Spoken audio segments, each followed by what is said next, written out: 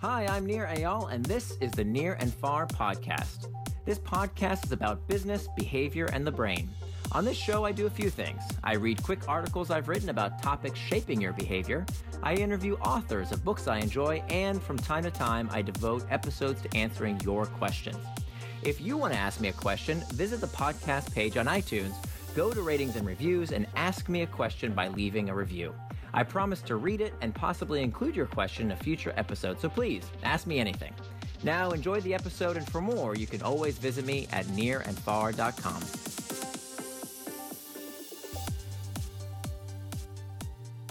How to Repair a Toxic Work Culture by Nir Eyal, narrated by Johnny Heller. When Harvard's Leslie Perlow began to study the Boston Consulting Group, she was well aware of the firm's around-the-clock reputation. After conducting interviews with BCG's staff, Perlow found that this reputation was coming at a major cost. Employees were leaving the elite consulting firm in part because they lacked control over their schedules. To address the issue, Perlow offered a simple proposition.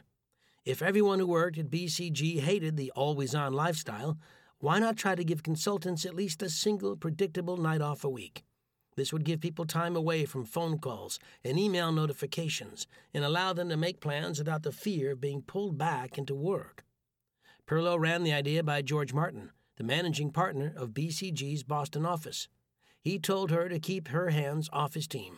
He gave her permission to wander around the office and look for another partner who might be willing. Perlow found a young partner named Doug, who had 2 small children at home and a third on the way. Doug was struggling to balance his own work life and agreed to let his team serve as guinea pigs in Perlow's experiment. Starting with Doug and the people he managed, Perlow began to study how the team found a way to let everyone unplug from the job. First, Perlow confirmed that 1 night off per week was a universally desired goal for everyone on the team. After hearing a resounding yes, the team was left to figure out exactly how they would achieve that goal. The team met regularly to discuss roadblocks that were preventing them from achieving the 1 night off mission, and came up with practices they'd need to incorporate to make it happen. For years, BCG consultants had heard countless reasons why they had to be accessible at all hours. We're in the service business. We work across time zones, and what if a client needs us? Were common responses. However, once they had an opportunity to openly discuss the problem, Doug's team discovered there were many simple solutions. A common workplace dilemma, often dismissed as the way things had to be, could be addressed if people had a safe space to talk about the issue. The meetings yielded far greater benefits than Perlow had expected. Participants began to address topics well beyond how to disconnect for 1 night a week. Discussing predictable time off made it okay for people to speak openly, which, in Perlow's words, was a big deal.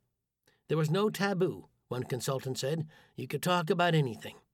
The senior members of the team did not always agree, but it was okay to bring anything up. Managers also found a venue to explain their objectives, items that had previously been brushed aside when things got busy, and team members felt more empowered now that they had a clearer vision of how they work related to broader goals. Distraction is a sign of dysfunction. Embracing Perlow's challenge helped the team reconsider why they couldn't disconnect from work. Rather than blaming technology for their problems, the teams reflected on the reasons behind its overuse.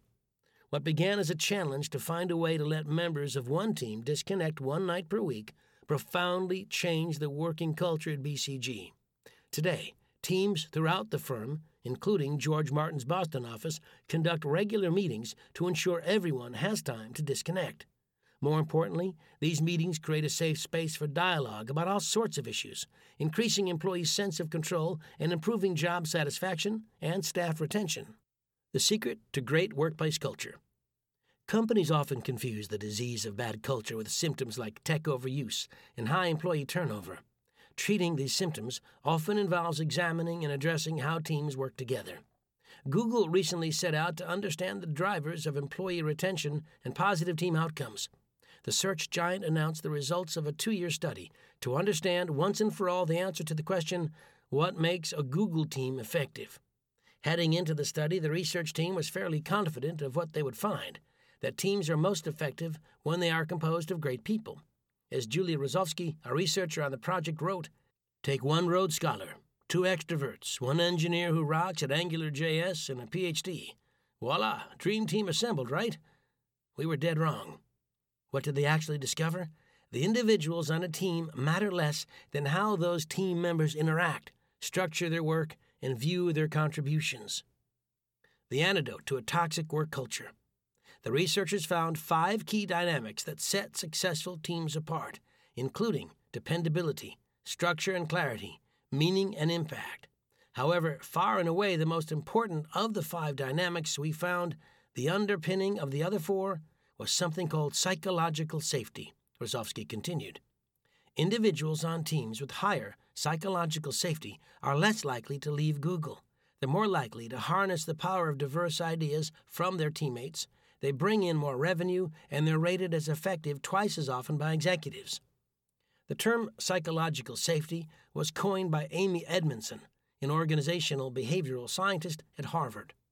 Edmondson defines psychological safety as a belief that one will not be punished or humiliated for speaking up with ideas, questions, concerns, or mistakes.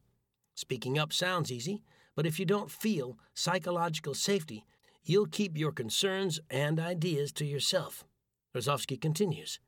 Turns out we're all reluctant to engage in behaviors that could negatively influence how others perceive our competence, awareness, and positivity.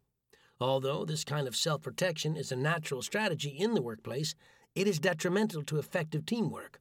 On the flip side, the safer team members feel with one another, the more likely they are to admit mistakes, to partner, and to take on new roles.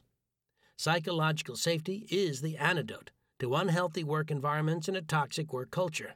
It's also the magic ingredient BCG discovered when they began regular meetings to give employees predictable time off.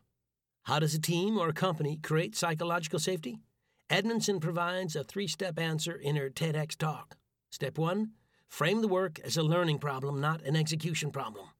Because the future is uncertain, emphasize that we've got to have everyone's brains and voices in the game, says Edmondson. Step 2, acknowledge your own fallibility. Managers need to let people know that no one has all the answers, that we're in this together.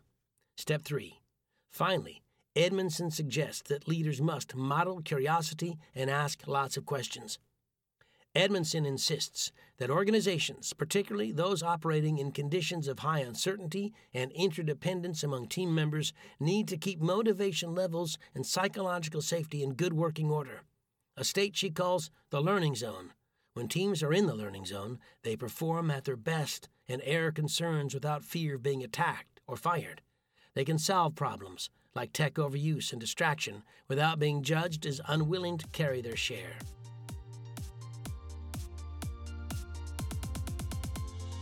Thanks for listening to this episode of the Near and Far podcast. You can always find more at my blog, nearandfar.com. And don't forget, if you have a question you'd like me to explore in a future episode, leave me your question in the form of a review for the podcast on iTunes.